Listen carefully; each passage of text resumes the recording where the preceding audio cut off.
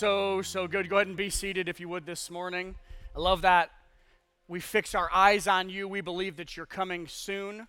That's the state, that's the disposition that we live in day by day. And we're going to be talking about that here this morning. Thank you so much, Chris.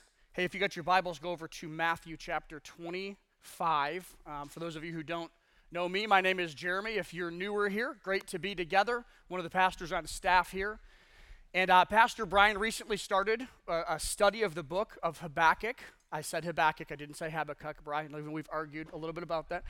But what we do every once in a while in our series is we'll pop out, and what we kind of set out at the end of last year, beginning of this year, was to take these one-off messages and to just take a parable that Jesus taught and to really dig into it, dive into it, and just let it kind of refresh our perspective. And so we're going to be looking at, in Matthew chapter 25, at the parable of the talents.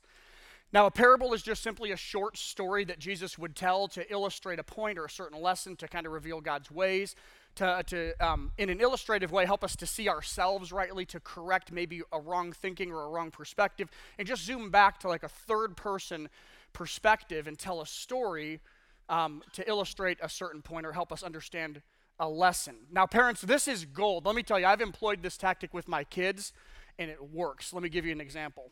Like in the fall time, on Saturday mornings, I'll go to my daughter, and I'll say, Maddie, once upon a time, there was this really, really great daughter, okay? And she would make pizza rolls for her father so he could watch the game.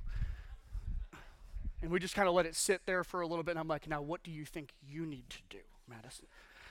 Works every time. Just works every time. I'm telling. No, just kidding. You know, but the idea of like telling a story and zooming back helps us not to like take it so personally, but that what we can do is we can locate ourselves. We can look at the story, the parable, understand what is it that's being communicated that we need to see about ourselves correctly or about the character of God correctly.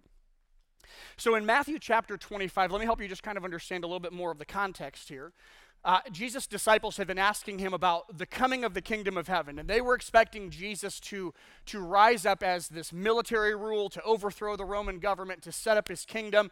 And so they're asking him, like, hey, when is this all going to happen? And they didn't have any idea what was actually going to happen. They had a certain expectation. And so Jesus begins to talk about the times of the end and the kingdom of heaven, and it's going to be like this, and it's going to be like this. And he's telling them, this is what you can expect. And so this parable of the talents is dropped right in the middle of Matthew chapter 25. And just note right before it is a parable of the 10 bridesmaids. And the illustration of this parable is about diligence. It's about living with wisdom and anticipation and being ready. And then right after the parable of the talents is when Jesus talks about the white throne judgment.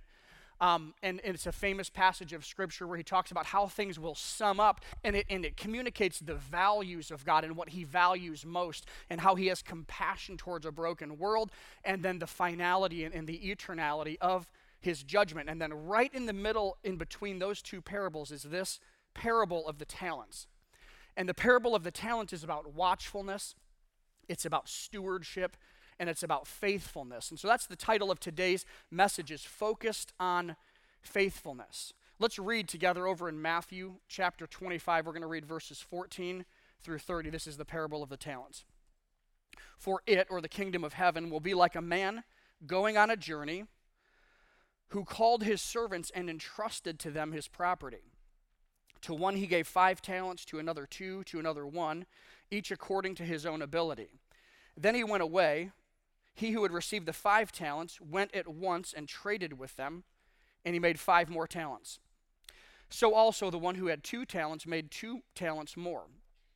But he who had received the 1 talent went and dug in the ground and hid his master's money. Now after a long time the master came to those servants and settled accounts with them. And he who had received 5 talents came forward, bringing 5 more, saying, Master, you delivered me 5 talents. Here I've made 5 more. His master said to him, Well done, good and faithful servant. You have been faithful over little. I will set you over much. Enter the joy of your master. And he also, who had 2 talents, came forward, saying, Master, you delivered to me 2 talents. Here I have made 2 talents more. His master said to him, Well done, good and faithful servant. You've been faithful over little. I will set you over much. Enter the joy of your master. He also, who had received the 1 talent, came forward, saying, Master, I knew you to be a hard man, reaping where you did not sow, and gathering where you scattered no seed. So I was afraid, and I went and hid your talent in the ground. Here you have what is yours." But his master answered him, "You wicked and slothful servant, you knew that I reap where I have not sown and gather where I scattered no seed. Then you ought to have invested my money with the bankers, and at my coming I should have received what was my own with interest. So take the talent from him and give it to him who has 10 talents. For to everyone who has, more will be given, and he will have abundance. But from the one who does not have, even what he has will be taken away. And cast the worthless servant into outer darkness. In that place there will be weeping and gnashing of teeth." Let's pray as we approach this today. Father, there's so much in this parable, so much about what you would call us to and how you call us to live in this place of waiting for you to return. So Jesus, we fix our eyes on you, for we believe you're coming soon. Help us to live with a spirit of faithfulness and diligence about what you have given to us and what you have called us to. In your name, Lord Jesus, we pray. Amen. So why did Jesus tell this parable? Like, what's the point? Well, this is kind of the big move. This is the reason Jesus told this parable, was to inspire us to do this, to foster faithfulness until Jesus returns or until he was to come back. Foster faithfulness. That's really the point of this. Faithfulness is adherence, it's allegiance, it's diligence, care, dependability, duty, loyalty, and trustworthiness. And then unfaithfulness would be things like disloyalty or treachery, disregard, laziness, neglect, inconsistency, dishonesty.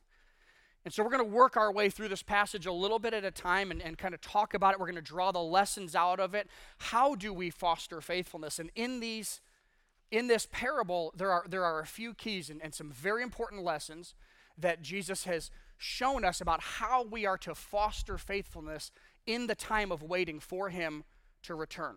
Okay? So look here again at verse 14. It will be like a man going on a journey. This, we can look back through history and we can see that Jesus was talking about his departure from earth and this in-between time before he would return, called the church age, the age that we're living in now. They didn't really understand that. We have the luxury of looking back through history and seeing that. He called his servants and he entrusted to them his property. Here's the first lesson in fostering faithfulness until Jesus returned. It's this: it doesn't belong to you. We don't own anything. We are stewards. We are managers. All resources, everything belongs to God. In fact, over in Psalm 24:1, it says that the earth is the Lord's and the fullness thereof. We own nothing. Everything we have has been entrusted to us. Now this, again, listen, Jesus tells us a parable to correct our perspective. And oftentimes when we hear this, we don't own it, it doesn't belong to you, we're stewards, it kind of grates again. Well, no, it's mine.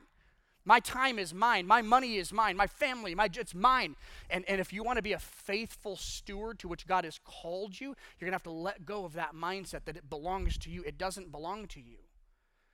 Everything we have comes from God. Think about the application of this now. Our time is a stewardship. Are we stewarding and managing the time that God's given us? How about our money? What about our spouse? Are we faithful? Do we think about our spouse like she belongs to me or he belongs to me? Or do we look at our spouse like they belong to God, and my job is to steward faithfully to help them blossom and to help them grow into everything that God would have called them to? The same with our children, or maybe our possessions, even our health, even our bodies, and then the list goes on. Like everything that we have doesn't ultimately belong to us, but we're called to steward God's resources for his purposes. That's the first shift in perspective, is that it doesn't belong to you. It doesn't belong to me. Now, if we have areas in our lives that we really believe that we're owners, that it's mine, we're going to have a very hard time. We're going to live like this, like clench-fisted to God. I'm not surrendering this. It's mine. And God's like, hey, well, go ahead. Let me know how that works out for you, right? You know, it's actually to our advantage that it doesn't belong to us.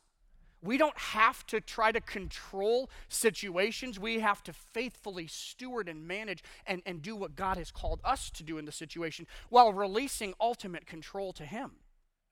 It's actually to our advantage to live in such a posture that it's like, it doesn't belong to me. Now, that's not to be like have the rental car mentality where it's like, well, I'm just going to drive it hard and into the ground. I don't care. It doesn't belong to me. No, it's like if you borrowed somebody's car, you'd want to return it back to them like in good shape, full of gas. You didn't crash into any trees. You didn't leave your gum on the floor and your wrappers everywhere. Like you cleaned it up, because the way that you return it to someone shows the character and the value that you would have towards that person in your relationship with them.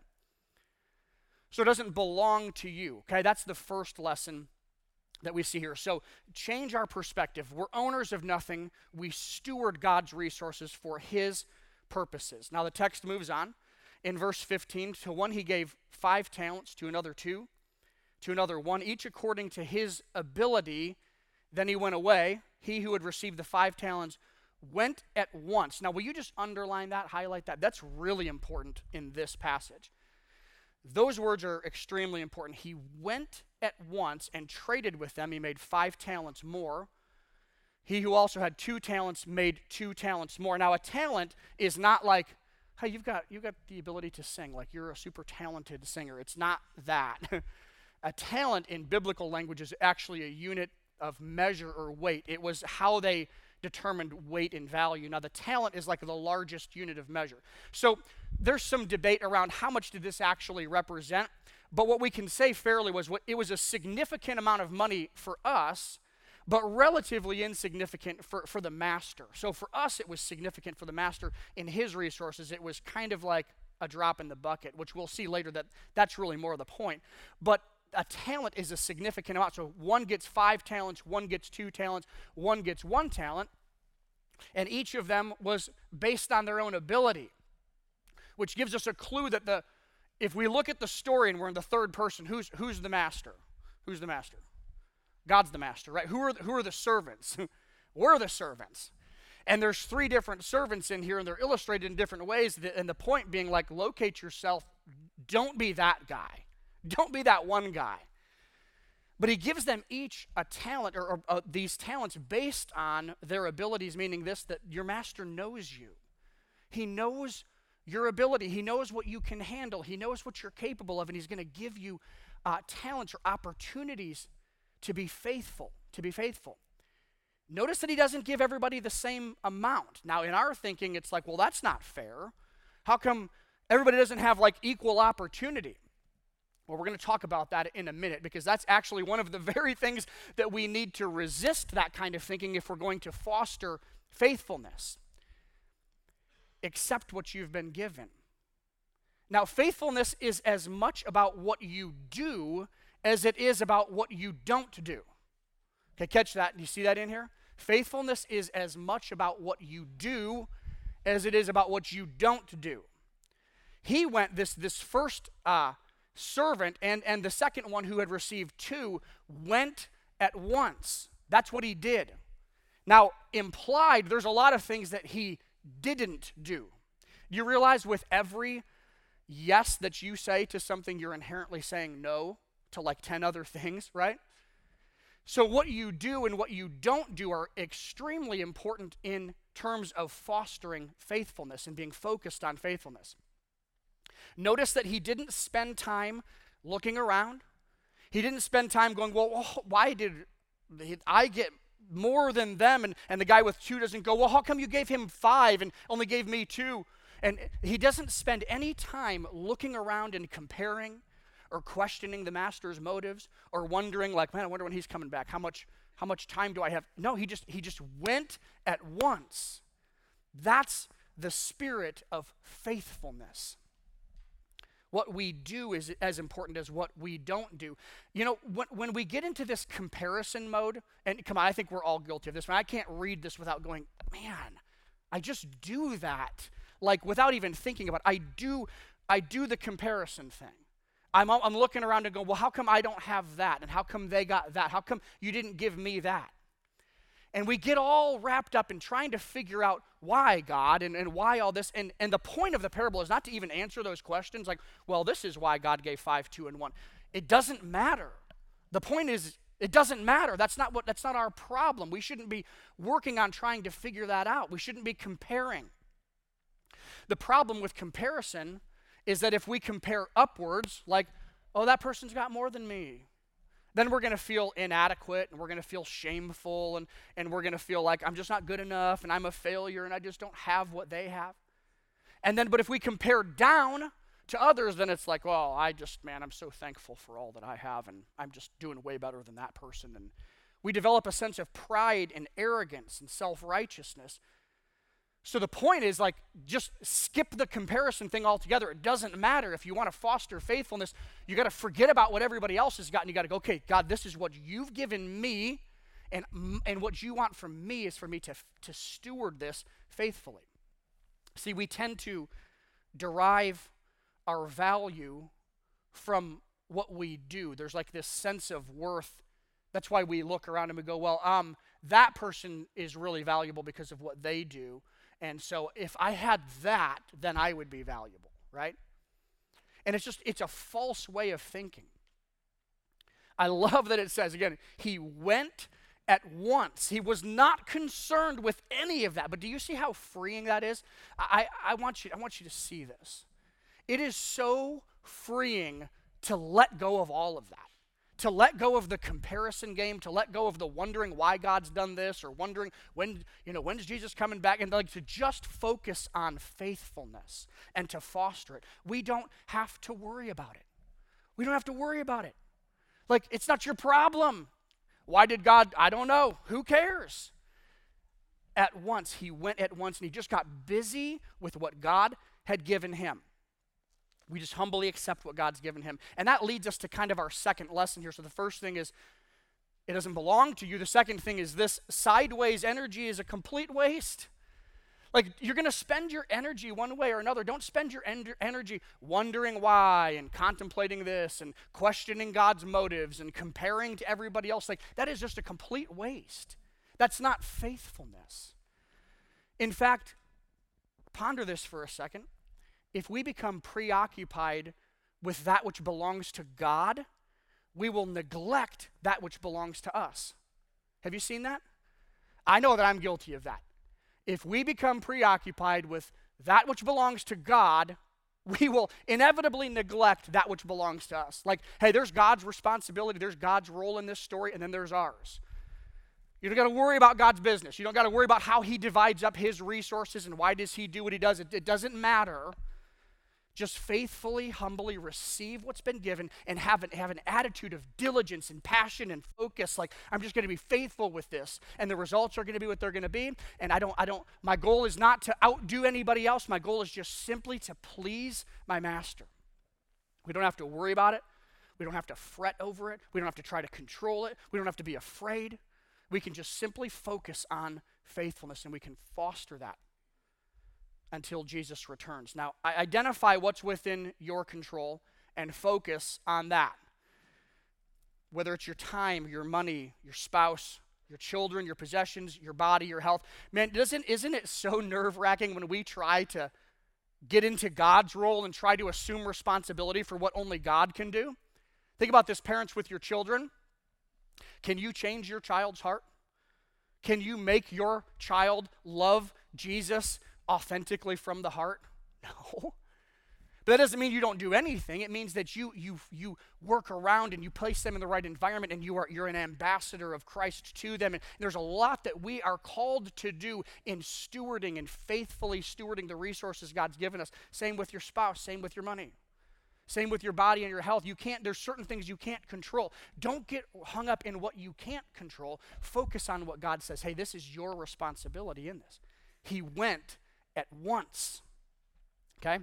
This is the point now of the story where the music begins to change a little bit, like it starts to go darker. Now we're kind of reaching a bit of like something's going to go wrong. Look in verse 18. But he who had received 1 talent went and dug in the ground and hid his master's money. Now, I guess in one sense it kind of makes some sense. Like, well, there was no risk of losing it, sort of. I mean, somebody could have found it and stolen it, but it was pretty much safe. Like, hey, it's going to be safe there, and he's going to get back what he gave to me. Now, after a long time, again, this is referring to the church age. We've been waiting for a long time for Jesus to come back, but he is coming back, and the master of those servants came and settled accounts with them. Settled accounts. Now, let me ask you a question. When you hear the word accountability, is that kind of like a bad word or a good word or somewhere in between? Is it mixed, Like accountability to me, I have to personally fight this idea that accountability is like this. Or I'm going to show up and Brian's going to be like, all right, let me see what you've done. Tell me all the ways in which you've failed. Tell me all the ways in which you screwed it up again. I'm just waiting to be disappointed by you, right? Like accountability, and that's not Brian. Okay, that's not Brian. I'm just telling you, like accountability, it can be this like fearful thing, and actually in one sense that's good. There is a healthy, sober fear of the Lord that we have to live under that. Like, listen, hey, we're all going to stand before Jesus, and I'm not going to give an account for what he's given you, and you're not going to give an account for what he's given me. I'm going to give an account for what he's given me, and you're going to give an account for what he's given you. Now, that doesn't have to be a scary moment, though. Like, in fact, accountability, if we've been faithful and we've exercised diligence and focus and passion and we've stewarded well what God's given us, it's actually kind of fun. I love being able to go to Brian and be like, man, there's all these cool things happening. This many people come to the church, and this many people go through step one, and these people got into community group, and these people are getting involved in serving, and it's this like, yes, that's so awesome. Because when you're faithful and you're diligent, accountability is actually your chance to just share like all the amazing things that God's done. This guy didn't quite have that mindset. In verse 20, we see, and he who had received 5 talents came forward, bringing 5 more, saying, Master, you delivered to me 5 talents. Here I've made 5 more. His master said, look at this in verse 20, well done, good and faithful servant. You've been faithful over little, I will set you over much. This is what we want to hear Jesus say, right? Well done, good and faithful servant. And you were faithful with what I gave you. You worked that hard, and because of your diligence and because of your faith, being full of faith or your faithfulness, there was this good increase, and I just want you to know that's so awesome. Good job. I'm proud of you. I love that. You've been faithful with little. I'm going to set you over much. Good speaks of character. Faithful speaks of work ethic. And when we're good and faithful, then God gives us more and more responsibility, and it produces joy. Do you see that? Like there's a sense of purpose and significance and accomplishment, and like there's just this fulfillment that comes in serving the Lord with faithfulness, because you're like, man, I've taken what you've given me and I'm serving you with it. I'm using your resources for your kingdom purposes. And I'm telling you, that is the most joyful, fulfilling way to live your life. Is it not, church? Have you experienced that? So good. The same with the one who had 2 talents. He came forward and said, Master, you delivered to me 2 talents, and here's your 2 more. His master said, well done, good and faithful servant. You've been faithful over little. I set you over much. I'll set you over much. Enter the joy of your master. Lord, you gave me 150 pounds. Behold, here's 300 pounds back. I've been, that doesn't work in that regard. I'm just kidding. Look at what he says, though, between like 5 talents and 2 talents, the response is exactly the same. There's no difference in response. Why? Because the master is not concerned about the amount, he's concerned about the faithfulness. Do you see that? What is 5 talents in God's economy versus 2 talents? It's a drop in the bucket. It's not, it seems kind of like a big deal to us. In pastor land, for us, it's like, well, that church, they've got 5,000 people and we've only got 500 people. And it's like, doesn't matter. What's the difference in God's economy? You be faithful Focus on faithfulness. Steward your resources that he's given you. He's not as concerned with the amount as he is with the faithfulness, because he knows that faithfulness produces fruitfulness. And fruitfulness leads to joy. He wants you to enter his joy. That's our third lesson in this parable that Jesus taught, is this: faithfulness is a disposition. Faithfulness is not about how much you have or what you do. It's about the disposition you have towards how much you have and what you do. Sometimes the wrong thinking goes like this, like, one day when I have a lot, or when I win the lottery, or when I have that dream job, then I'm going to be faithful. The truth is, if you're not faithful with what he's given you today, you won't be faithful with what he wants to give you tomorrow. That's exactly why Jesus said this in Luke 16:10. One who is faithful with very little is also faithful in much. One who is dishonest with very little is also dishonest with much, because faithfulness is a disposition.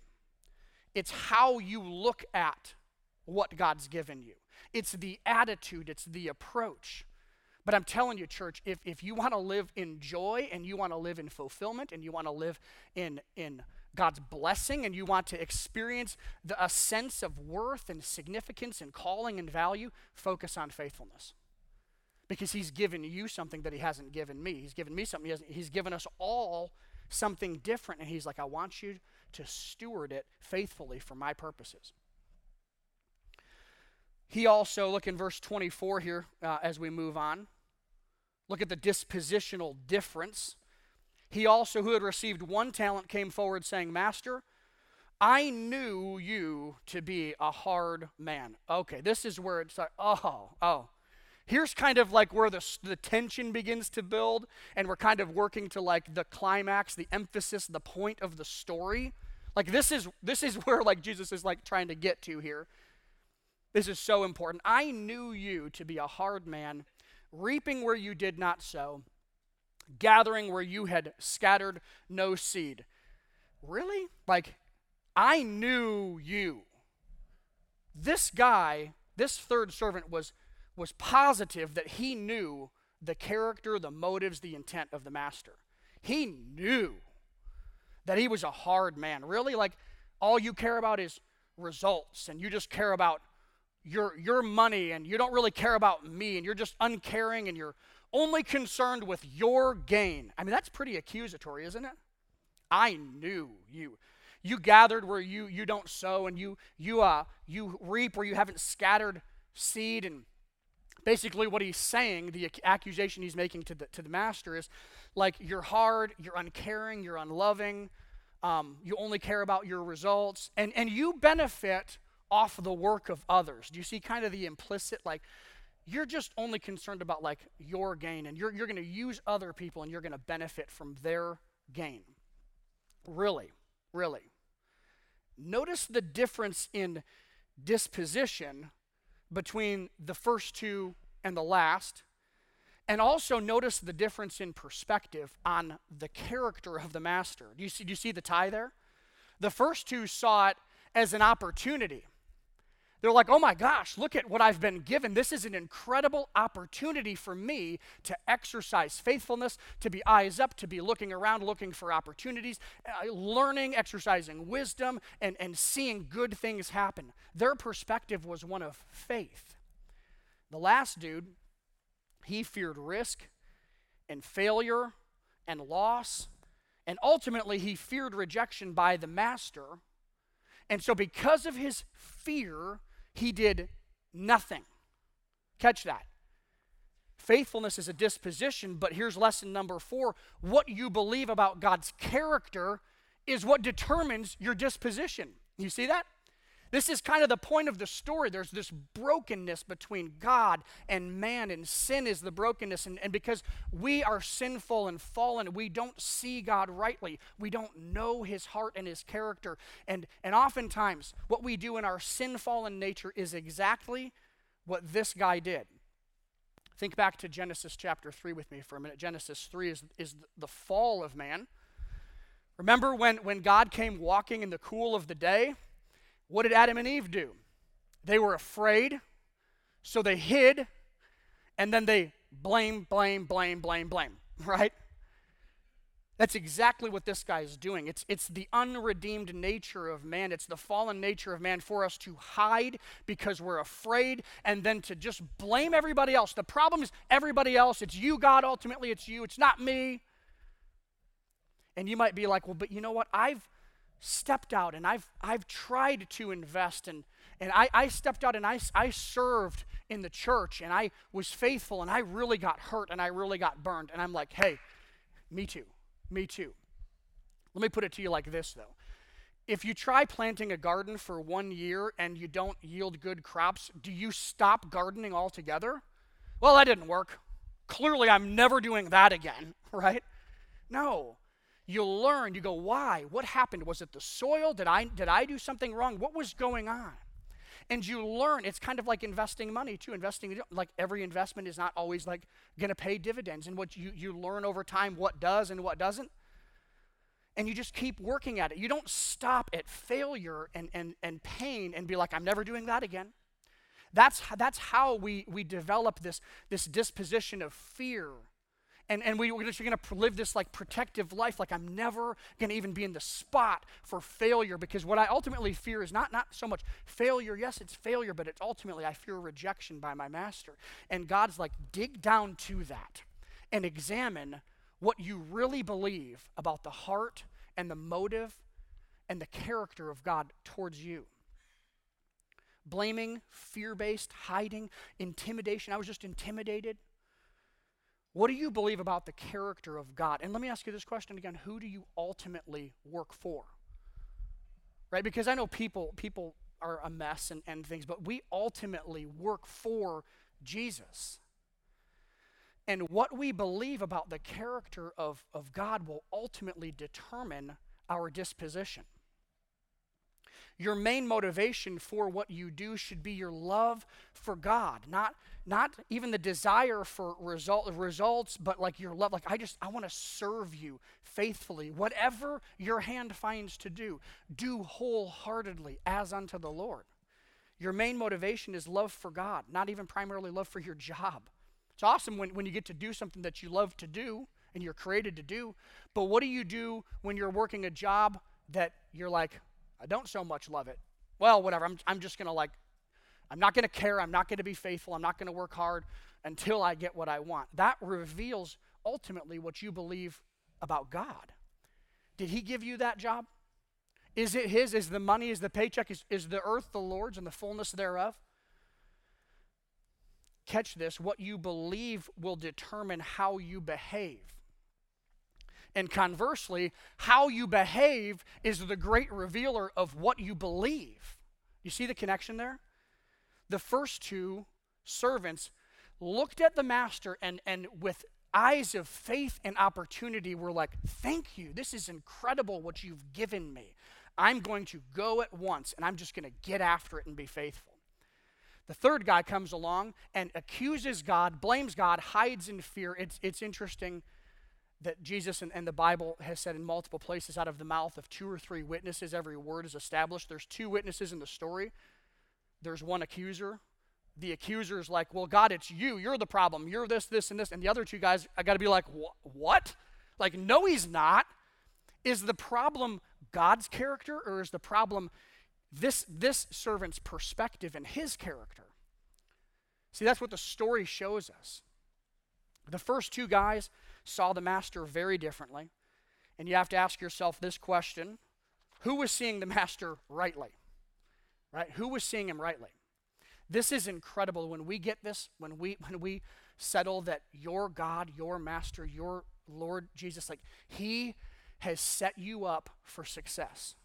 He has set you up to be faithful. He set you up to see things happen in your life, but it so comes down to like, do you really believe that? Or do you believe that he's just this hard, uncaring, distant God? His master answered him, you wicked and slothful servant, verse 26, you knew that I reap where I have not. You knew, right? You know me? You knew that I reap where I have not sown and gather where I scattered no seed. You knew that I benefit off the work of others. Well, then how come you didn't go do that? You should have invested the money with the bankers, and at least at my coming, I could have received mine with interest. You didn't have to do anything. You could have just done what you're accusing me of, right? Benefit off of somebody else's work. He accused the master of that, but he didn't even do that, you know? Slothful, wicked, slothful and wicked. Look at the contrast here as this parable closes. You can see this is kind of the point of it. Good, well done, good and faithful servant. You wicked and slothful, good and faithful, speaking to character and work ethic. Wicked and slothful, character, work ethic. And now there's this contrast. So take it from him and give it to the one with 10 talents. For everyone who has, more will be given, and he will have abundance.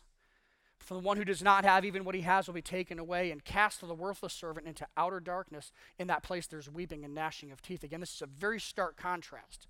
The outcomes are very different. The first two who were good and faithful entered into joy and were given more responsibility because of their faithfulness.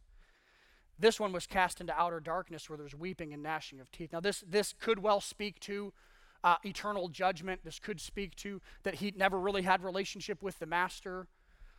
But it's not even necessarily the point. We don't want to step out there too much and say that. The point being, there's such a contrast between outcomes, but this parable reveals the lessons we need to know about fostering faithfulness and what makes a person faithful and what makes a person unfaithful. The master goes on to say, hey, give it to the one who has 10, because whoever has more will be given. You know, there's something about faithfulness that that God's like, hey, if you're faithful, I'm going to even give you more resources from people who have been unfaithful. You know this as a business owner. If you're looking to promote somebody, you're not like, okay, who's the sloppiest, laziest, most incompetent? Let's give that guy a promotion. Like, that's not how it works, right? You're looking for passion. You're looking for focus, skill, diligence. Joseph is a great example in the Bible of this. We did a study on Joseph a few years back. He's a great Bible example of this very principle. The point is, don't be that guy. Jesus told this story to right our perspective so we could locate ourselves. Also, we could understand the underlying factors to what would make us afraid of God or hide from God or bury our talents. Don't live in a place of remorse and regret or lost opportunity. Have I used God's resources to accomplish his work? You know, the grass is not greener on the other side. The grass is greener where you water and fertilize the grass. That's how you get green grass. We live in this illusion that is like, well, if I just had that. It's like, no, just at once, just go to work. Remember this, it doesn't belong to you. That's the first lesson. We're stewards, we're managers. We use God's resources for God's kingdom. Number 2, sideways energy is a waste. Don't spend your energy in no man's land, but focus on what he's given you and being faithful with what he's given you. Number 3, faithfulness is a disposition. It doesn't matter how much you have or what you do. It's how you approach and how you look at how much you have and what you do. And then number 4, what you believe about God's character determines your disposition. He's for you. He's given you, he's positioned you, he's given you resources so that you can be faithful, so that you can see good fruit. And that'll be an awesome day. It'll be a great day for you to stand before Jesus and to hear him say, well done, good and faithful servant. We foster faithfulness until Jesus returns. Let's pray together. Lord, this passage is just deeply challenging, and I know there's a lot of things even in this that we could dig and talk more about. There's so much, but I pray today, Holy Spirit, that there just would be a righting of perspective. God, I thank you for the diligence and the faithfulness that I see just even in our church weekly from the team that is up so early practicing to lead us in worship, to those who arrive early to minister to and teach your word to our children, to those who are greeting and helping people be seated, to those who are behind the scenes and serving the coffee and whatever it is. Lord, I see the joy that faithfulness produces, and I pray that as a church we would walk in greater ways. I pray for those who maybe are here and are challenged by this. Maybe for whatever reason have just looked at it like it's mine and I get to choose what I want and not really fully surrendered that it's yours, it's not ours. Maybe for the one, Lord, this morning who has felt like I've tried and I've just been kind of hurt and burned, I pray that there would just be a learning and a leaning into you and a looking back to you that you are good and we can learn from whatever we walk through, and that we would continue to just foster faithfulness, which leads to fruitfulness, produces joy. Just Holy Spirit, I pray that you would challenge each person individually, even now as we worship and as we ponder this. What can we do? What steps of faith and faithfulness can we take to serve you as we're waiting for you to return? It's in your name we pray, Lord Jesus. Amen.